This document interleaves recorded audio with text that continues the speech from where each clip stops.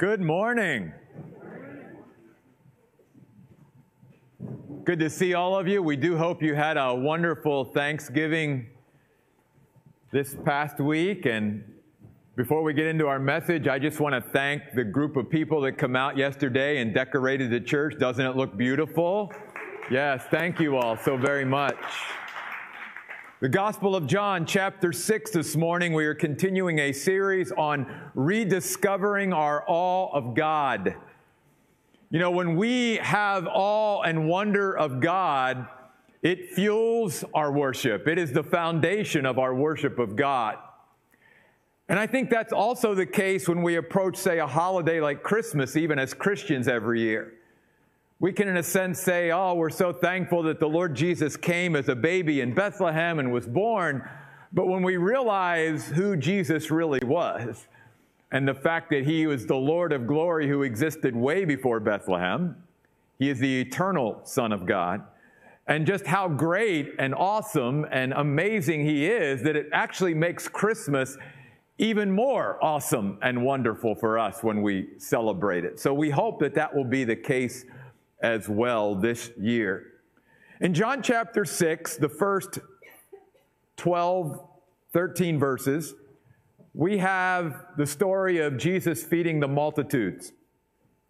It is the only miracle of Jesus that's actually recorded in all four Gospels. You find it in Matthew, Mark, Luke, and John. It's a little different in each of the Gospels, because each of the gospel writers are writing sort of from their own perspective under the inspiration of the Holy Spirit.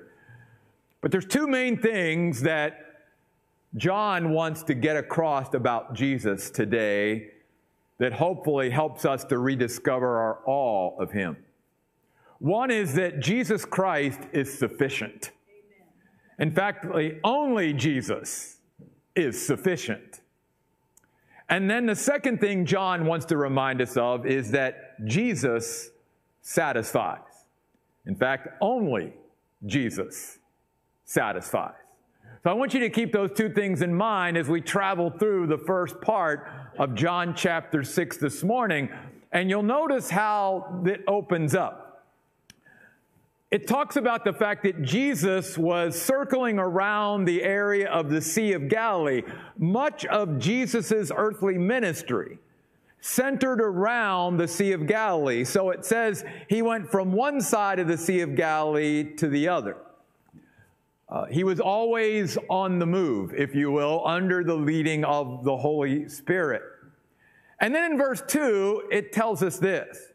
It says at this time in Jesus' ministry, there was a very large crowd, a great multitude that was following him, and they were following him because they saw the miraculous signs that he was doing, especially on those who were sick. Jesus was doing a lot of healing, and people's physical needs were being met. And so there were a lot of people that wanted physical needs being met, and so they were following Jesus. They were not following him because they wanted him. They were following him primarily because of what he could do for them. You and I understand that. We have people in our life that get near to us and close to us and want to be around us simply because what we can do for them, not just because of who we are. Those type of people are not resourceful people, they're draining people. They will drain us if we allow them to. And it also speaks to the fact that these people were not following Jesus because of the proper motivation. Again, they did not want him and the eternal life that he was offering through a relationship with him. They just wanted him to meet their physical needs. Well, what's interesting is that's exactly what he's going to do in this passage, because it shows that even when people aren't acknowledging him or recognizing him or following him for the right reasons, God is still good. God is still good. And we know that the people weren't following him because of him, because if you just glance real quick up at chapter 5, verse 40, Jesus says, "You are unwilling to come to me so that you might have life." In the context then of where we're looking at right now, the reason why these people were following him is not because they wanted him and the eternal abundant life that he was offering to them. They just wanted him to meet their physical needs. They wanted him just for what he could do for them. They really didn't want him at this moment. So at that point, because ministry is draining, especially ministry to people who are not following or doing things for the right reasons, it's draining. We talked about that the last couple Wednesday nights looking at the prophet Elijah and how even though he experienced a great victory on Mount Carmel, he became very drained and he was spiritually, emotionally, and physically, didn't have anything left in the tank. And so many times Jesus, during his ministry, after an intense time of ministry, would pull those 12 disciples away and would withdraw for a time to be restored. He needed to be restored, and he wanted to teach them they needed to be restored and to follow his example. So you'll notice in verse 3, it says, though there was this great crowd, Jesus went up into the mountainside. And he went there and he sat down with his disciples. Some of us need to learn the lesson of sitting down every once in a while. It's good to sit down every once in a while, and Jesus did that. And it says he did it with his disciples. The word disciple, in its very basic form, means a learner. One who is accompanying someone or traveling alongside with them because they want to learn, they want to grow, they have a teachable spirit. And we're going to see this concept coming into play here because what Jesus is going to do in this passage is simply not meet the needs of physical needs of thousands of people. He's going to use this opportunity to train and teach his disciples some very important lessons. Now, in verse 4, it also tells us sort of a marker in time of when this took place. It says the Jewish feast of Passover was near. So that tells us this was happening in the springtime. It's also very interesting and how it ties into it that the Jewish feast of Passover was a way of recognizing and celebrating God's supernatural provision and protection of his people when he moved them out of Egypt. And that's certainly what God is going to do here again. So then verse 5. Jesus looks up, even though he's up into the mountainside. He's on a sort of a plateau, if you will, on that mountainside. And he looks up and he sees this multitude of people coming to him. And you don't have all the details here in John that you have in other places, but in some of the other Gospels it says, well, one of the other factors here is it's getting to be almost nighttime. It's evening. The day's drawing to a close, okay? So this doesn't happen in the morning. It happens later in the day. And there's all these people who have sort of been out in the middle of this nowhere place for the whole day. So Jesus obviously understands, as they all do, everybody's hungry at this point, right? And they've sort of put off their hunger because they want Jesus to do something for them physically that's maybe even more pressing than the growling of their tummy. But they're all out there in the middle of nowhere, and Jesus knows everybody's hungry. And so as he sees this vast multitude coming to him, he turns to one of his disciples, Philip. We don't know why Jesus chose Philip. We know that this was obviously going to be a teachable moment for Philip, but it was also going to be a teachable moment for the entire group of disciples. It could be, though it's speculative, that the reason he chose Philip was because this was an area where Philip was from. He would have been familiar with this area and maybe where to get food from. But there were other disciples following Jesus that was from this same area too. So We don't know why Jesus chose Philip, but here's what it says. Jesus turns to Philip in verse 5 and says to Philip, Philip, where can we find bread, or where can we acquire food to feed all these people? And then notice verse 6. And verse 6 is a verse that if you mark verses or you highlight verses or whatever, I would certainly do it in some way in your Bible. John 6:6. Because it has two tremendous things happening here in this verse that you and I need to talk about this morning. The first one is this. It reveals the motivation of why Jesus asked Philip this question of where are we going to get enough food to feed thousands of people?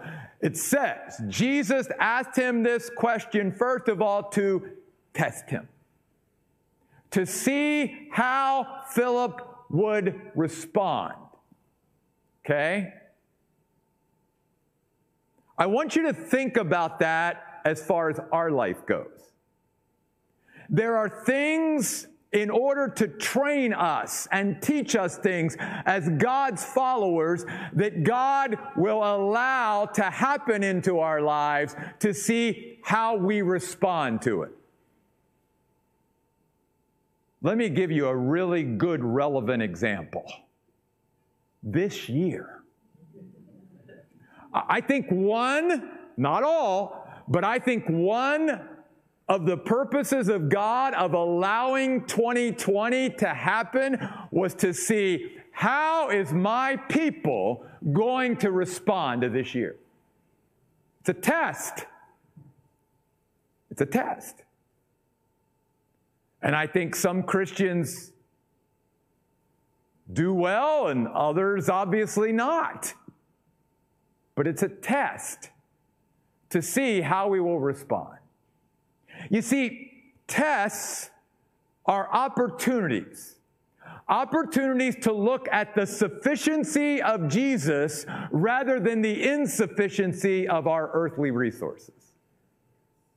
And it's learning that Jesus and Jesus alone is sufficient to help me to manage and get through anything that I'll come into contact with in life. Human problems are divine possibilities. And our problems are never too big for God. He is sufficient. So what's your problem? We've already seen in the Gospel of John that if our problem was we're throwing a big wedding celebration for our son or daughter, and we're in a pretty remote place, and we've run out of wine, no problem. Jesus is there. He'll turn 120 gallons of water into 120 gallons of wine. Problem taken care of. If your problem is, as we saw a couple weeks ago, the royal official's son is about to die, and he comes to Jesus some 15 miles away and said, would you please come back to where we are and do something maybe to heal my son so that he might live? And all Jesus had to do was just speak the word, say, your son's alive, just go home and he'll be fine. What's your problem? Last week we saw a man who was lame or disabled for 38 years sitting by this pool hoping that the water in the pool would bring healing to him. And Jesus comes along and says, rise, take up your mat and walk. What's your problem? You see, what Jesus wants us to see, as well as he wanted his disciples to see that day by the lake, was that he was sufficient, no matter what the problem or situation or challenge was. Feeding thousands of people and there's nowhere to go and nothing to do. Because notice in the end then, the last part of verse 6, the next big point. And that is that the Bible says Jesus already knew what he was going to do. Guys, we've got to capture that. Because do you see what that's saying to us? That's saying that because he's Jesus, he already knew what was going to happen, obviously before it happened, and he already has a plan developed and designed to be able to get through it. In other words, by saying that, it's saying Jesus, first of all, is fully aware of the problem. He knows there's thousands of people and they need fed. He already knows that. But he already has the solution in mind. He just wants to see, does his disciples look to him because they understand now he's sufficient, or are they still looking at things through earthly eyes? Jesus is still doing the same thing today. If he's allowed something to come into your life or my life, he wants to see, how am I going to respond? Do I believe that my Jesus already knows how to handle this situation and how to get me through it? He already knew it was going to happen before it happened, and he is very capable of managing it for me and actually having every step designed that all I have to do is look to him, the all-sufficient one, and he'll get me through no matter what it is. You see? Because he already knows. We use the language, oh, they're 10 steps ahead. Well, guess what? Jesus is thousands of steps ahead of us. He's already mapped out every step that you and I need to take in order to get through whatever the situation is. He already knows what he's going to do. Then the only question is, do I trust my Jesus to get me through? And will I look to him, my all-sufficient Savior, to be able to get me through whatever it is I got to deal with? Whatever he's allowed in my life, whatever someone else has caused to come into my life, whatever decision I made that might have brought something into my life, if I just trust and look to Jesus, he already knows what to do. Well, guess what? Verse 7, we realize Philip doesn't pass the test. Because what's Philip's response? The same type of response that many times we have. It's an earthly response. It's a response of looking around and seeing how I can deal with this situation from an earthly resourceful perspective. Because Philip says, Jesus, if we right now had 200 silver coins, which, can I tell you, in Jesus' day, that was a good day's wage. I should say a silver coin was a good day. So you're talking about at least 200 days' wages. Maybe 2/3 of a year's wage for one person. That's a lot of money. Think about your yearly income and take 2/3 of that. 200 silver coins, he says to Jesus. And even that, Philip says, probably wouldn't be enough money if we had that much money to be able to buy all these people enough food, even a little bit. Now, Philip has seen all these miracles. He saw with his own eyes the lame man healed by Jesus by the pool. He was there when Jesus healed the royal official's son. He was there when Jesus turned water into wine. And yet, instead of saying, Jesus, I don't know how we could do this, but I'm going to look to you, because if anybody can figure this out, Jesus, it's you. But he doesn't do that, does he? No. He goes right to the earthly way of figuring things out. There's got to be money. Money's got to be the solution to this problem, and we just don't have enough money.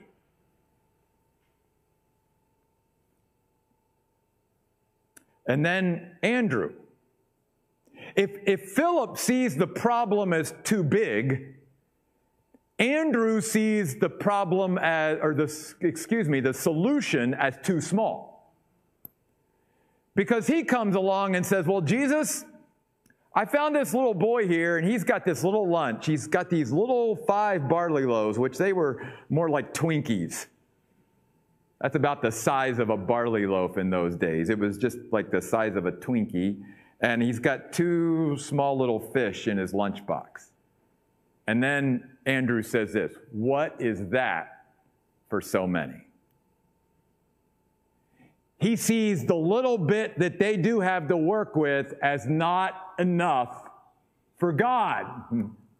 Because again, Jesus is still training his followers that he is sufficient and that little is much when God is in it.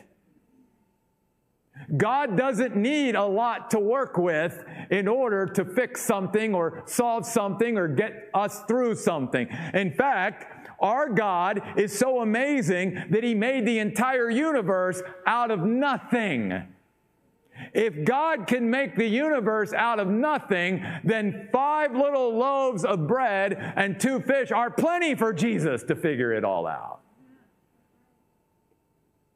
And so often, we as Christians, because we do not either believe in or trust in the sufficiency of our Savior, we hold back what little we could give him because we think, oh, what can God do with me? And what could God do with this one little thing that I could give him? And this little talent or this ability or what little maybe even offering I can offer to Jesus. What could he do with that? I'll tell you what he can do with that. The same thing he did on the side of that mountain that day. He can multiply it and magnify it because that's how great Jesus is. Little is much when God is in the equation. God doesn't need anything to work with, and he can make things happen. All he asks of us sometimes is just to give him what little bit we have. And I will tell you, there are many Sunday mornings and Wednesday nights where I get up before I teach, and I say to Jesus, I got nothing, Jesus. I don't even feel like I got 5 loaves and 2 fish to give you this Sunday morning or this Wednesday night, but I'll give you what I have. And I just have to trust that Jesus uses it and multiplies it. But that's what Jesus wants to see in us. That even when we think we don't have much, give him what you've got and watch him work. Watch him work. What John is doing here by recording this great event and placing it in his gospel is to remind us that Jesus Christ, our Lord, is sufficient. And he's the only one who is sufficient. Everything else or anyone else will not be enough. I mean, going back to what Philip says. Philip says 200 silver coins. Even that wouldn't be enough. Because guess what? Earthly resources will never be enough to solve the problems that you and I encounter in our life. They will never be enough for the obstacles and challenges and difficulties and pain and all of this that comes into our life throughout our life. Only Jesus is sufficient to support, to encourage, to help us handle it, to have a way mapped out through it, to be able to do all that. Only Jesus is sufficient for that. He's the only one that knows what he's going to do ahead of time and who knows it's going to happen before it happens and who is able to give his followers a step-by-step way through anything you and I will encounter in life, including 2020, if we believe in his sufficiency. But John doesn't stop there. He not only wants to remind us about the sufficiency of Jesus, he wants to remind us along with that about the fact that only Jesus satisfies. In verse 10, Jesus, after he gets these responses from his disciples, says to them, "Make the people sit down." And then the Bible says this, John adds this, he says, there was much grass in this area. So it was going to be comfortable for the people to sit down. Even though it was on the side of a mountain, there was a plateau there and there was a lot of grass. And of course, it was springtime. It was Passover. It was probably a beautiful end to a beautiful day. But it also said something else to me when John included that. It reminded me that our shepherd leads us to green pastures. And the shepherd here was going to lead these people to the king's table, to a king's feast that only he could do. And he did it on the green grass. Then the Bible adds this tidbit of information. It says at the end of verse 10, there were about 5,000 men. That's why when we say the feeding of the 5,000, that's really not anywhere near. There were about 5,000 men, well, but you've got to add women and children and who knows however many. It could have been as much as 15,000, 20,000 people on that mountainside that day. It was a lot of people to feed with 5 little loaves of bread and 2 small fish. But here's where it really gets good. It said Jesus began to take the bread first into his hands. Can I tell you, I believe that's where the miracle happened. I don't believe it happened in the giving out. I believe it happened as Jesus took it into his hands. What is it that we can give into the hands of Jesus today? Because when you and I place things in the hands of Jesus, things change. What is it that God wants me to place into his hands today? Who is it that God may want me to place into his hands? When we place things into the hands of our God, that's huge. And then it says this, and then Jesus gave thanks before he began to distribute it. There's a great example and challenge for us. Jesus was thankful for the little he had to work with. He was showing us that so often we're not thankful as much for what we have. We're more griping and complaining and discontent about what we don't have. Jesus didn't have much to work with at all, and yet he was thanking God for the little boy's lunch. I think especially in America, because we have so much here, we need to really learn the spiritual characteristic of contentment. And being thankful and content for what we have rather than always griping and complaining about what we don't have. And then it says he distributed it. And literally it meant he gave, and he gave, and he gave, and he gave. And the Bible says he did that with the bread, and then it says in verse 11, he also did that with the fish. And then don't miss this phrase at the end of verse 11. This is another very important phrase. It says, as much as they wanted. It didn't say as much as he was willing or wanting to give. It says as much as the crowd wanted. In other words, Jesus just kept multiplying the bread and the fish as long as the people kept saying, one more helping.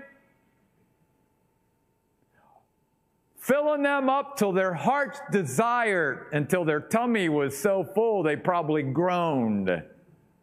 But Jesus just kept giving it out until they cried uncle and didn't want any more.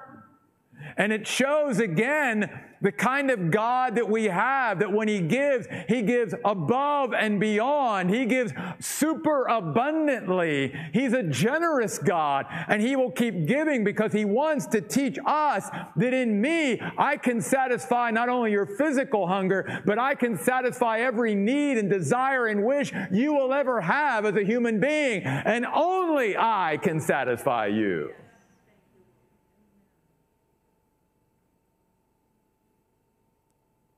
Only Jesus satisfies. And that's why it says in verse 12, finally, they were all satisfied. They were all fulfilled, full and filled. They were content. Their tummies were full. Now again, remember a couple things.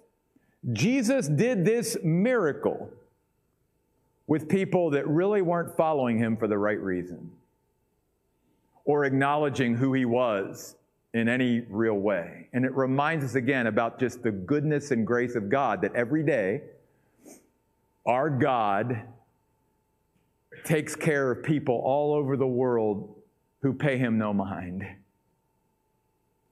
He keeps them breathing, gives them enough food, gives them shelter and all that, and they could care less about him. That's who our God is. He takes care of all his creation, including the animal kingdom, as Jesus talked about in the Gospels to his followers. Not even a sparrow falls to the ground without God knowing it.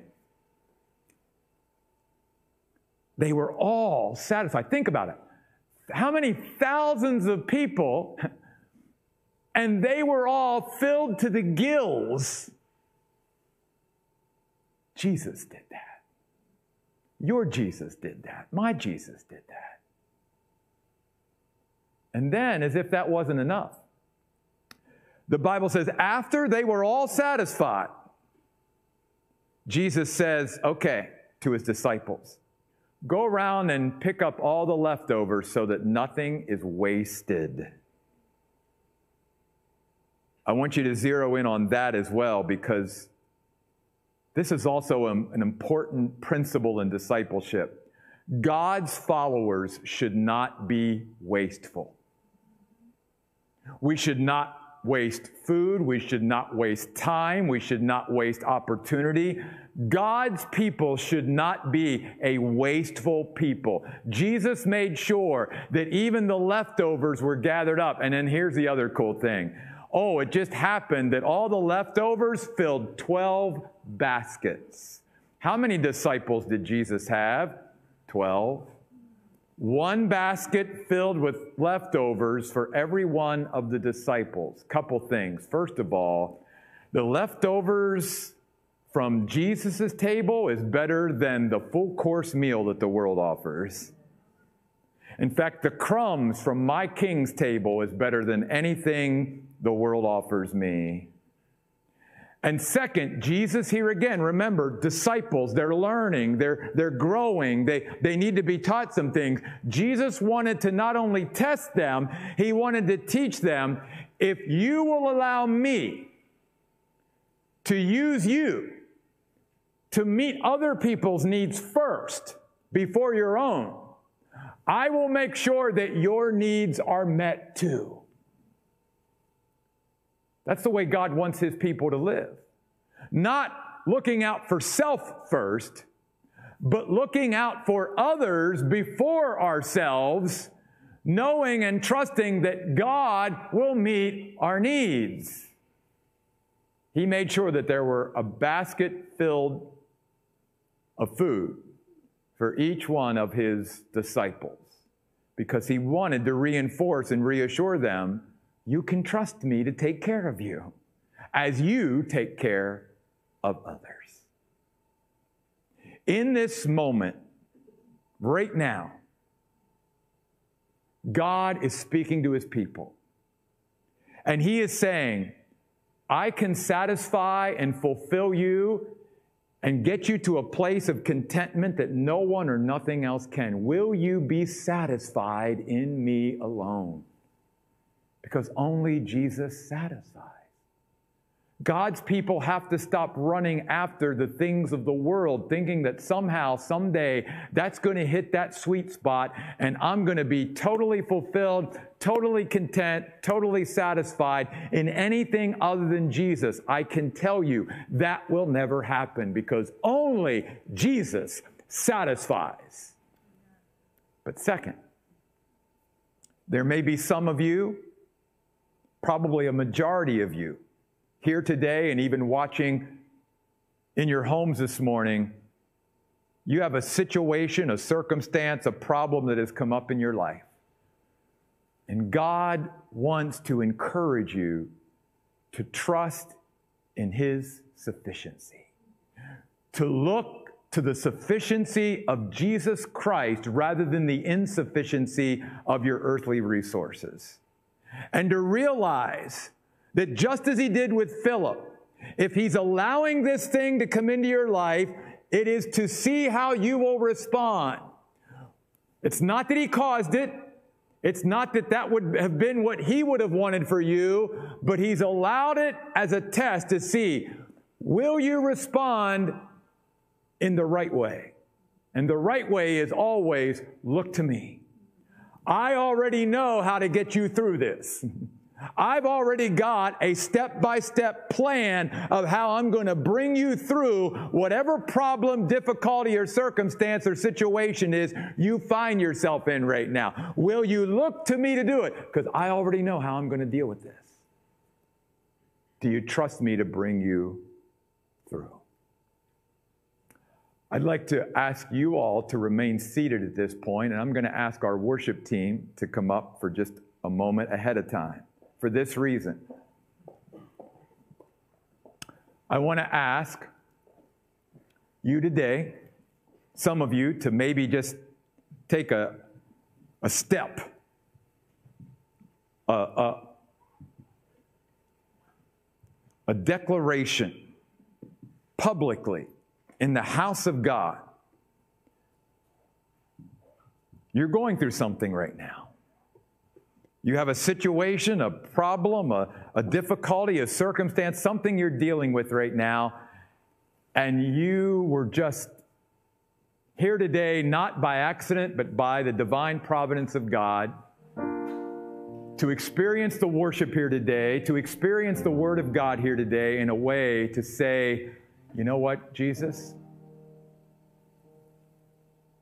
I'm looking to you as my sufficiency. My human problem is your divine opportunity. I'm going to look to you today to be my sufficiency through what I'm going through right now. And if that's where you want to be today, before we even stand for worship, would you stand right where you are? Just stand right where you are. Thank you. Anyone else? Yes, thank you. Just stand where you are. The rest of us will join you in just a minute. Just stand where you are. You're just making a public declaration to God. God, I am trusting in you. I'm going to look to you for what I need to give me. Because I trust, I truly believe, Jesus, you already know how you're going to get me through it. You already have the plan. I just need to look to you and trust you because you're my all-sufficient Savior. Anyone else before we join you this morning? All right, could I ask the rest of you to stand with us all, please? And as we sing this song, as Nicole always encourages us to do, let's sing it like we mean it. All of us need to look to God, right? Whether we're going through something or not. Because even in those normal, everyday, routine days, we can't do it without Jesus. We always need Jesus. So let's sing this song like we mean it, and let's declare it out in this room to the Lord today. God, we're looking to you and you alone because you are our all-sufficient Savior.